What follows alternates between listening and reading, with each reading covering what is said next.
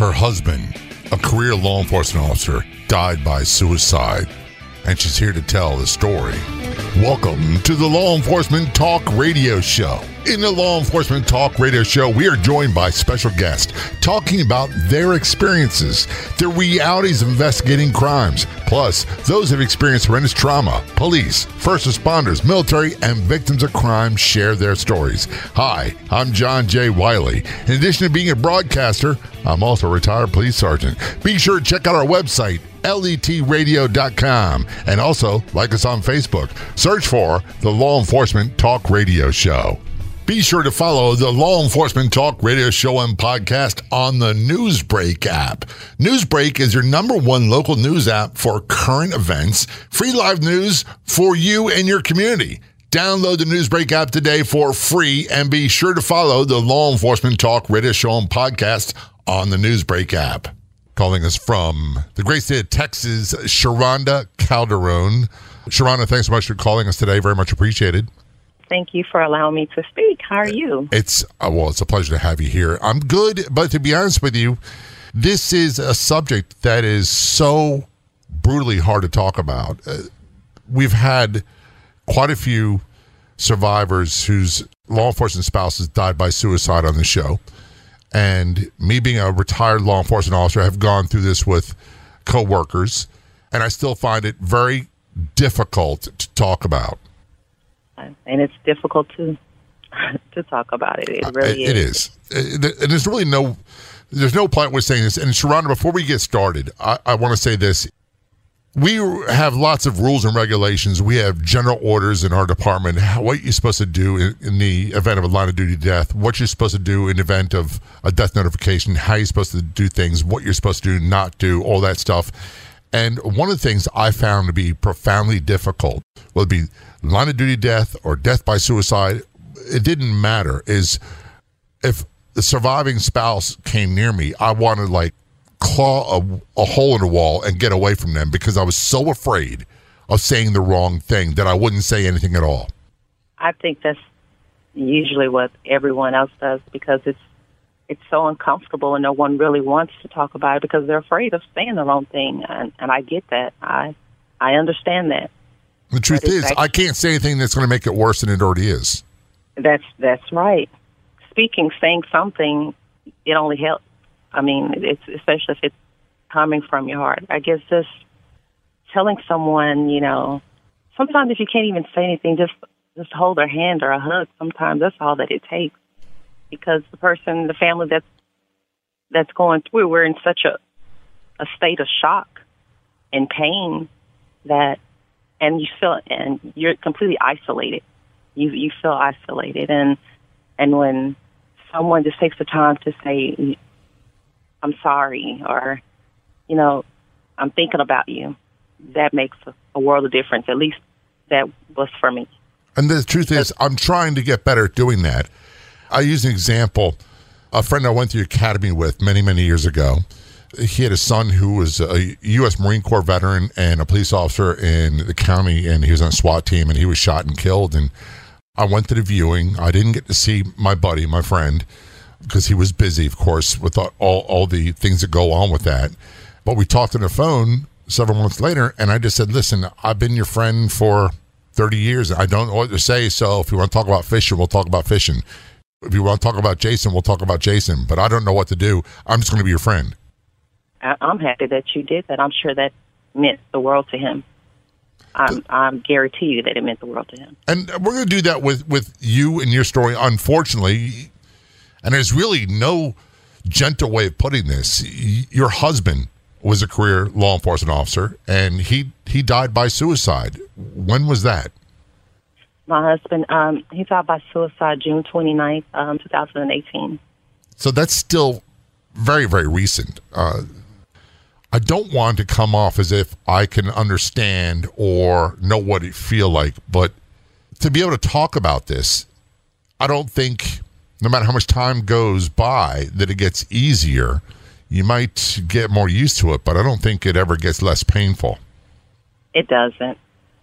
It doesn't. You just learn to walk in it. If that makes any sense, you learn to maneuver through it. but the pain is still there, and I think the pain will always be there. That's the scary part of it, because you have hopes that, oh, I'm going to get over this, but you don't. But you learn to cope. That's the one word that I used to hate to hear, was you learn to cope with it, and I couldn't stand cope. But moving months in, I understand what it means now. You cope with it. It takes the pain off of it, but the pain is still there. It's just not as raw. And I'm sure you never thought that this was going to be a situation for you. Never. I never thought this would happen to my family, ever. And the truth is, this has been going on in the media now, and on social media and on websites like ours, letradioshow.com. You're going to see people talking about this as if it is a new problem. It's not been a new problem. It's a problem. It was a problem before I was a rookie police. I remember reading about it in the 70s. People like Joe Wamba, a retired police officer and author, wrote many books, some of which became movies. He wrote about it. And we've been sweeping this under the rug for decades. Yes. And I don't know what causes this. I don't pretend to be an expert.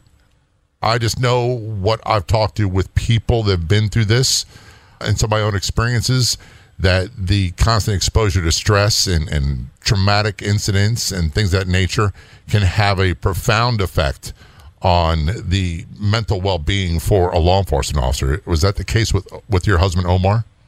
It was the case.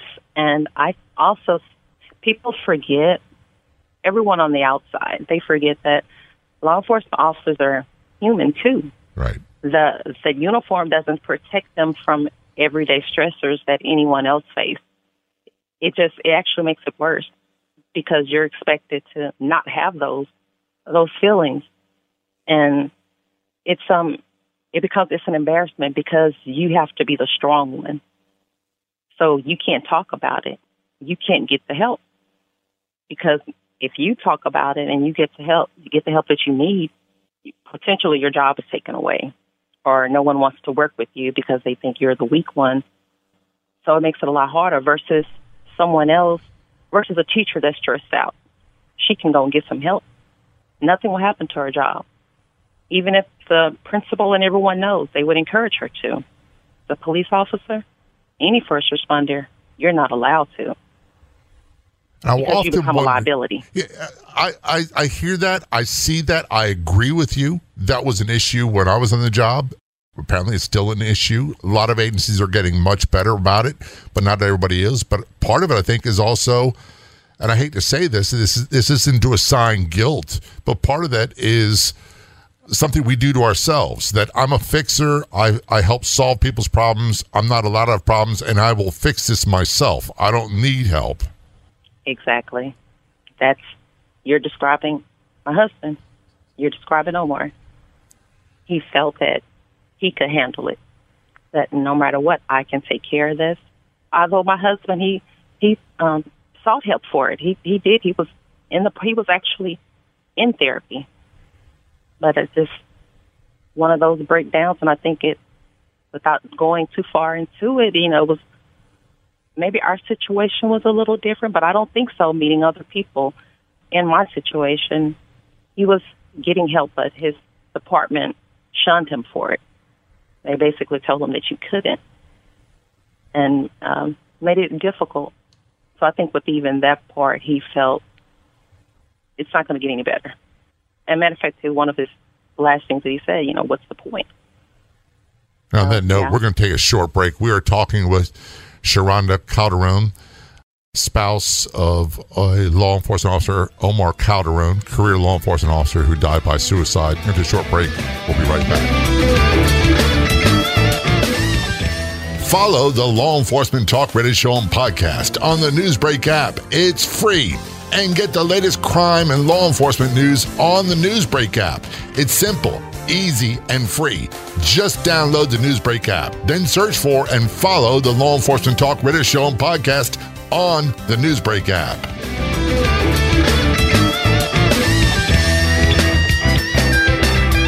Back to our conversation with Sharonda Calderon. brief synopsis. Sharonda married to a career law enforcement officer named Omar Calderon, and he died by suicide. I just recently learned that's a more appropriate way of saying things. I used to be stuck in the old terminology that we all grew up with that I didn't know until I started talking to survivors. And by the way, there's a great organization out there called Blue Help. Their website is bluehelp.org. That's the color blue, help.org. Lots of resources. And if we have a law enforcement officer right now who's struggling with post-traumatic stress issues, active, retired, first responders, veterans who are struggling with post-traumatic stress disorder type issues, symptoms, depression, substance abuse, all that goes along with it, there's help available. Check out helpforourheroes.com. That's helpforourheroes.com. Great treatment center here in South Florida that they have first responders and combat veterans helping first responders and combat veterans with things like post-traumatic stress, depression, substance abuse issues, all that which goes hand in hand. Get all the answers to questions. Go to their website, helpforourheroes.com. Before we go into how Omar died, tell us about what kind of guy he was, what you want people to know about Omar. Oh, yes. Omar, he was a very calm, laid-back guy. He was a jokester. He loved to say little jokes, and he was always laughing. There was always something going on in his little mind to make someone else laugh. That's just what he enjoyed to do. That was who he was. He was a hard worker. He was probably one of those type A. Everything had to be a certain way, and he just enjoyed doing that. He was a kid. That's basically what he was, just a big kid, always joking, trying to be a little kid with the boys. It's just who he was, and just laid back, so calm. And I think that's what shocked everyone the most, because this guy that was always laid back and seemed like he didn't let the world get to him, that's what shocked everyone. It did get to him. Yeah. And that's, I think, one of the biggest fallacies that people have, is that the happy-go-lucky type people can be as adversely affected as someone who, we have a stereotype in our mind that someone is a naturally depressive type person. That's who does this. We don't think it's going to be someone who's one of the givers and is always out for everybody else and is happy, in a good mood. That it doesn't happen to them. But the truth is, this sort of stuff affects everybody. Yes. And what happened? I mean, you said before we went to break that he started trying to get help through his agency. He was in therapy. What was going on with him? The year prior to that, he started having mood swings. And quite naturally, no one else saw them, but we're home. So I was able to get him to go see a doctor. It actually took our own primary care physician with me going in with him for us to try to get him some help. Originally, he was diagnosed with major depressive disorder. He went to go get another opinion. He was diagnosed with bipolar. Of course, he couldn't handle this. He felt like, oh, this is absolutely not me. And he felt like the doctors didn't know what they were talking about, because 2 different doctors gave him a different diagnosis. So we tried to get him in therapy. He went a few sessions, felt like it wasn't him. Took maybe a few pills. He didn't like the way it made him feel, so he went cold turkey, and he was fine. For the whole year, he did fine. Started going back into a little slump. His first suicide attempt was October 2017. Prior to that, I knew he was in a bad place because he would open up to me and tell me. So he went to work like he was scheduled to go to work. Mind you, he wouldn't answer his phone, so I called the job, and I asked him if he was there. Supervisor said, well, he called in sick. Omar never called in sick. He would always go to work. I knew then that something was wrong with him because he had told me he was having suicidal thoughts. So the department was very helpful then. I was open with them. I told them, hey, we're having some family problems. and he is suicidal. So they searched for him. They did a bolo for him. They've all night looking for him. He wouldn't answer the phone. Actually, he knew to turn his phone off so they couldn't ping his line. The next morning, they were able to find him. Actually, the state troopers found him. Was able to get him home. He was hospitalized for a few days. Got him home. Actually, he was hopeful. That at that point, he felt relieved that the department did know. He was really relieved. It took us a while, even after that, to get him back into therapy, because now we have to go through the insurance on the job, which made it very difficult. Had to get an appointment. It was very difficult. So for a few months, we're doing fine. But his department wanted to know. Actually, I'm going to take that back. It wasn't even a few months. A month after he was hospitalized, the department said he had to come back to work. And I begged them. I once worked for the department, so I even knew the supervisors. I told him he's not ready. He told them that he wasn't ready. But they said, you have to come back to work. We're short. You have to get back on it. So we were able to get one appointment in to see a psychiatrist, which recommended him to go to different sessions. But once he got to work, they switched the shift. So we couldn't go to the appointment. So they told him, well, you just have to burn your time. And when he came to him trying to burn his time, they told him, well, you can't take off because we're short. So we're going back and forth with that, and he's actually going deeper into depression. Needless to say, not even a good year later, he took his life. It wasn't a year. He asked his lieutenant, is it possible I can go back to my other shift because I can't make my appointment? And they told him no. And he felt hopeless. He actually told me, so what's the point? He felt, I'm not even worthy to wear this uniform. And he was helpless. He was helpless. He was hopeless. And for once, he told me he dreaded them knowing what was wrong with him. And he felt like no one cared. He said, you're the only one that cares. You're the only one that knows. But they knew, but no one wanted to believe that he would hurt himself. On the day that he was missing, it was on Wednesday, actually, early in the morning, I reached out to the department, and I told them that he was missing. He left his phone, his wallet, everything at home, pretty much with instructions of what to do, and he took his service weapons. I told them that I feel that he's going to do it this time because he's given up. We are talking with Sharonda Calderon. I promise you don't want to miss the rest of her conversation, so don't go anywhere. I'll be right back. You can find us on Facebook. Look for and like the Law Enforcement Talk Radio Show Facebook page. Whether you're an aspiring podcaster, new or published author, speaker, content creator, visionary, or a dreamer crafting your message, now is your moment to shine. At CreativeCon 2024, you'll discover how to position yourself as an industry leader and leverage podcasting, publishing, production, and promotions to maximize your impact. For those seeking purpose, we'll ignite your storytelling passions and guide you to a more fulfilling path.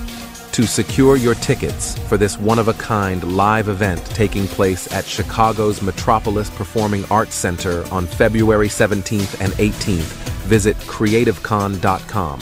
That's CRE8TIVECON.com. Get your tickets today. The future is yours. Speak it, write it, live it.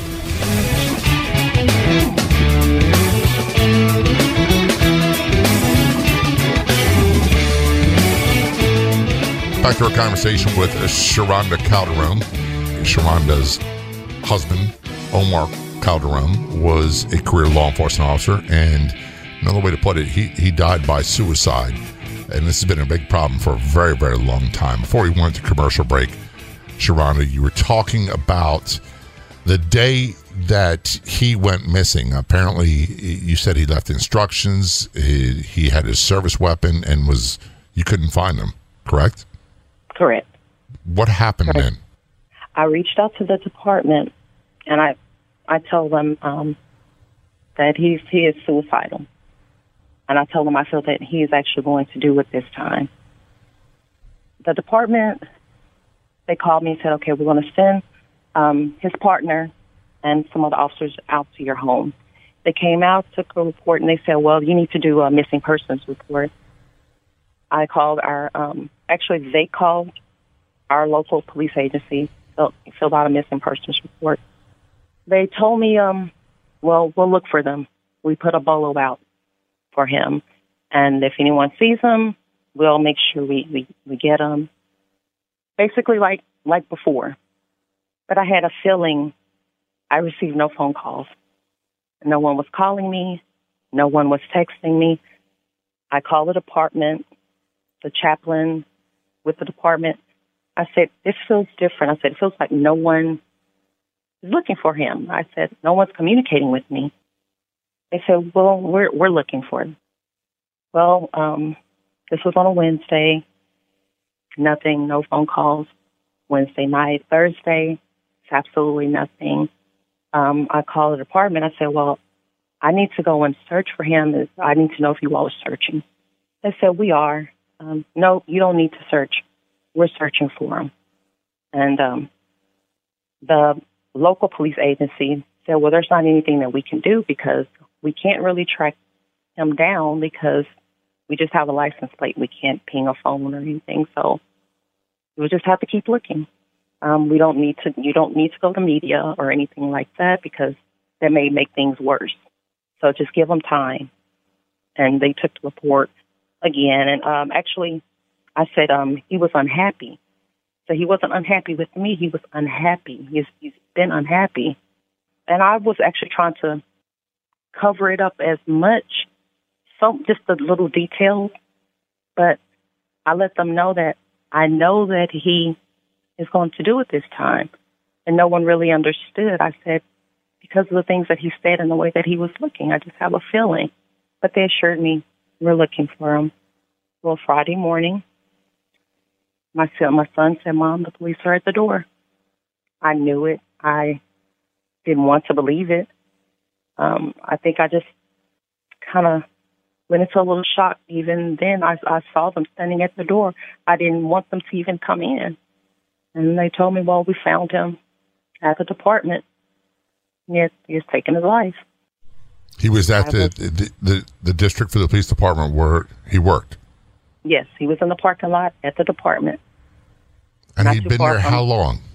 He was there 3 days. He was there on Wednesday. And the part that hurt the most is that they were never looking for him. The bolo was called off. The search was called off for him. An hour after, it was dispatched. And I was told that no one should tell me that they're not looking for him because they felt like, well, maybe they're having family problems. And I'm sure he's just trying to get away. But he was there at the department. I'm by no means an expert when it comes to this stuff. But where I worked in Baltimore, we had a code. You have like 10 codes we use. And when an officer needed assistance, was a really, really bad situation, it was called a Signal 13. So if I called one on me or the dispatcher called one on me, it went across citywide, all districts. It had a unique tone and a Signal 13 to give location. And we would literally stop whatever we're doing and go through hell and high water to get to that officer to make sure they're okay. And yet, this doesn't seem to be the case with your husband. He was obviously not okay. He was obviously having problems. It was obviously in distress. And the bolo was called off. Yes, an hour after it was dispatched. So when that Wednesday morning when I spoke with them, an hour after that, and no one told me, which I had the feeling, I had that feeling. And I was told that Friday evening after he was found that, the bolo was called off. And they told us not to search for him and not to tell you that it's called off. And I want to defend the departments, even though it's not one I work for. That's my first instinct. My first instinct say, well, it's probably because of this, this, and this. And I can't in this scenario. I just can't come up with any type of justification for not looking for this officer. And by the way, for people who are listening and they think it's unusual that your husband, Omar, I'm not sure what term to use, but died by suicide in the department parking lot. It is not unusual. Quite often, when someone is that distressed and in that deep, dark a space, whether it be caused by post-traumatic stress issues, depression, whatever it might be, there's a whole triad of things that usually accompany these. Quite often, the person who dies will be their way of saying, and I'm trying to say this in as polite way as possible, their way of saying, look what you've done to me, and look what you've done to my family, and they put it right in the department's face. And that almost sounds like what Omar did. That's exactly what Omar did. And I guess I need to backtrack just a little bit. Before he passed, when he went to his lieutenant to ask, because this was the same week that he died, if he could go back to day shift, the shift that he was on, because they removed him from the shift. They didn't have to, but they did it. If he would go back, that was the week his last diagnosis was PTSD. And I think then was when it actually hit him. I do have problems. That was his last diagnosis, and I told him, well, we'll just get through this. You'll get therapy. And he said, I'm going to go. And I actually encouraged him to go back, ask them again, let them know that maybe you can just find one person, because they appear to have cared. So he told me that he let her know that, hey, they diagnosed me with PTSD. That's what he told me. And that's so common. And I've read surveys and studies, and the conservative estimate that they have now is about 30% of our first responders, about 30% of our active law enforcement are walking around with some degree of post-traumatic stress disorder. I call it an injury. And the rates for retirees is even higher, because when you leave the job, the last coping skills a lot of them have is being at work with the people they work with. And then they're all by themselves and they just experience the symptoms all the time. And another problem is, for many of them, their marital relationship suffers tremendously. So you add into that work problems, marital problems, substance abuse for quite a few, not sleeping, and all the symptoms that go along with this, it can become insurmountable for many of these men and women. This is true. And the behavior that all the things that you just described, a lot of people, they automatically think, oh, well, they all drink, as a coping mechanism or other behavior. My husband, the way he coped was overtime. He worked nonstop. He would not sleep. And that was one of our arguments. I told him, no, you have to sleep. He refused to sleep, because as long as he was at work, he was able to have tunnel vision. I can focus on my job. And not think about else, it. Yes, and don't think about everything. We're going to take a short break. Don't go anywhere. I promise you, we'll be right back. Are you looking for great products that can be game changers for people, for their physical health, for their overall well-being? Go to letpops.com. That's letpops.com. I take these products. They make a world of difference for me. Better energy. I sleep better every night. Full night sleep every night. 0 leg cramps and more. Many people will tell you about the wonderful things that these products do for them. Plus, it can be a phenomenal business opportunity. You can help people improve their lives, and for a very small fee, get a complete back end, complete website, 0 inventory, no shipping, none of that stuff. Get full details on our website, letpops.com. That is letpops.com.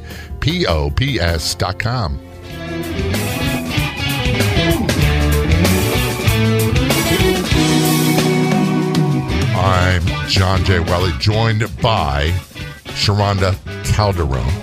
Sharonda's husband, Omar, career law enforcement officer, died by suicide, Post-traumatic stress disorder is an issue, depression, all things go along with that. And we'll talk more about that in a moment. For those who are struggling with those sort of issues, doesn't have to be substance abuse related.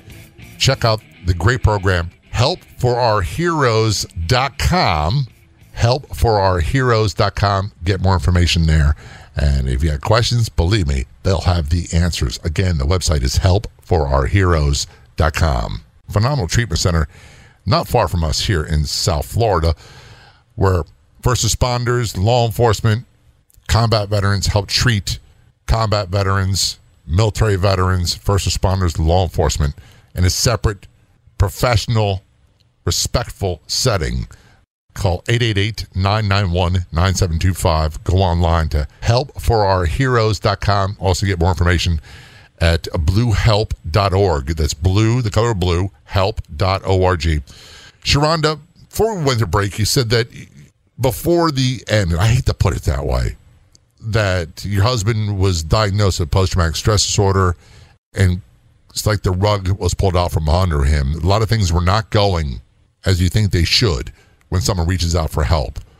And that I'm baffled by the fact that your husband went missing and you knew he was suicidal and all the signs were there and you did the right things and you reached out to his department and they did not do the right thing, and that he was there on their parking lot for at least 2 days.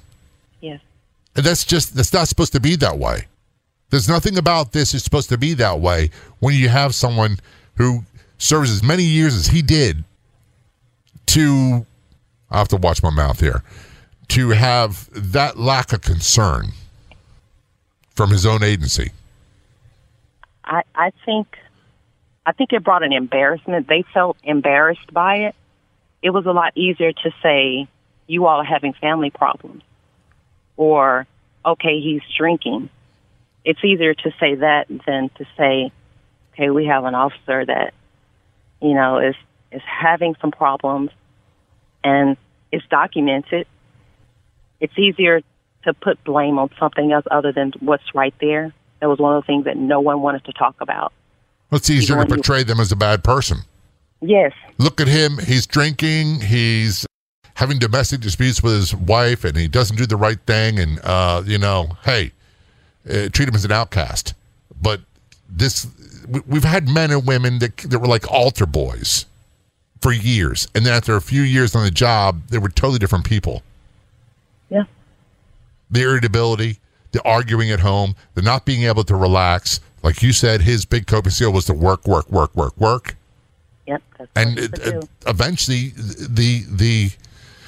I had a guest on the show a long time ago. They had the best analogy. Said, when you get a job as a police officer or a firefighter or EMT or something like that, you're issued a state-of-the-art backpack, for lack of better words.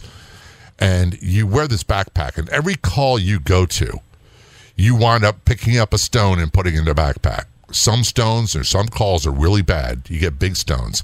Sometimes they're little ones. And then towards the end, there's that one point where you put the tiniest of pebbles in that backpack and it overloads it and it breaks and the person carrying it falls apart. Yeah. And that sounds a lot like what happened with Omar. That was exactly what happened. And you don't have to tell me all the details, because if he was like me, he wasn't going to tell you all the details. Even though you worked for that department before, I wasn't going to tell my wife at the time all the horrible things I went through and saw. Yeah. But ironically, he's fed enough. So I knew a lot more.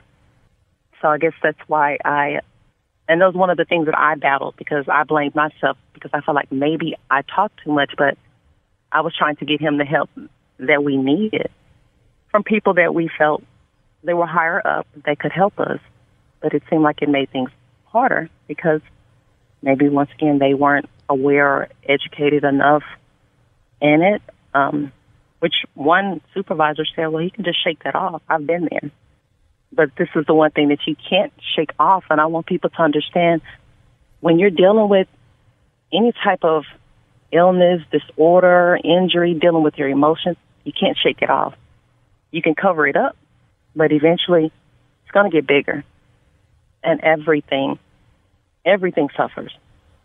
I felt like there was a point in time that my husband was purposely trying to make others see, actually just the family, to see him in a negative way because he felt that way.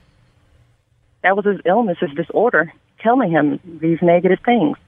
And this is a person that his job was everything, and there's not a single coworker that can't say he was not the one to go to. He was the go-to guy. He was the one. He loved his job. He loved his family. But something had to suffer. In order for him to be perfect at work, dealing with all these emotions, home life had to suffer. It's impossible to do that, be perfect all the way across. It's impossible. And at home, it wasn't that bad. It was just he was slipping into a deeper and darker, as he called it, the dark hole. Yeah. That's what he called it. That's what he called it, the dark hole. And that's probably the best way of putting it. I can only tell you, very limited from my own experience, that the best way I can compare this is when you have an extreme orthopedic injury. Let's say you break your arm and it requires surgery to repair it. And that's going to require physical therapy afterwards. There's things that I'm going to have to do. But you can't fix that broken arm by yourself. You can't will it into getting better. And if you don't do the things you're supposed to do, and if the supports are not there to encourage people to do things they're supposed to do to get better, they're not going to. You cannot use willpower to fix that problem. Mm-hmm. And something's going to pop. Exactly. And exactly, I wanted people to know that, the person that took his life, that wasn't my husband. Because Omar, he loved himself. Sometimes I felt like a little too much. Yeah. He was just one of those guys. He was, he was a character. So he wouldn't do that. And his family was everything. So he just got to the point to where he couldn't get back up. And he didn't. And yes, there was a doctor that told him this can happen, but he felt like, no, not me. Even he had his the way that he viewed suicide. At one point in time, he felt like, okay, that's weak. Why would someone do that? Exactly. Think about your family. He felt that way. Exactly. And I felt that way for a long time too. And I was very judgmental about it. And part of, I think, Sharonda, to be totally honest with you, is fear. That it's something I can't understand. It's something I am not comfortable talking about. So I'm going to shoot away the way a lot of people do. And I'm going to say, oh, that's what weaklings do. Yeah. It doesn't really matter. One of the things that we always say is it doesn't matter how these heroes died. It's how they lived and how they served. Yes. However, when it comes to death by suicide with law enforcement, all too often it becomes about the manner of death. If you have an officer who is so stressed out that they have a heart attack while they're working, it's not viewed the same way as an officer who is so stressed out and has other issues that dies by suicide, is it? All right, no.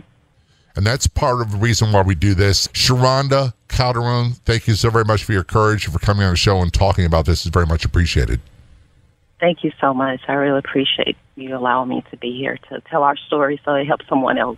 What is the Newsbreak app, and why should you follow the Law Enforcement Talk Radio Show and podcast on the Newsbreak app? Newsbreak is your #1 local news app for current events, free live news for you and your community. Download the Newsbreak app today for free, and be sure to follow the Law Enforcement Talk Radio Show and podcast on the Newsbreak app. I'd like to thank our guests for coming on the Law Enforcement Talk Radio Show. The Law Enforcement Talk Radio Show is a nationally syndicated weekly radio show broadcast on numerous AM and FM radio stations across the country. We're always adding more affiliate stations. If you enjoyed the podcast version of the show, which is always free, please do me a favor and tell a friend or two or three. I'll be back in just a few days with another episode of the Law Enforcement Talk Radio Show and podcast. Until then, this is John J. Wiley. See ya.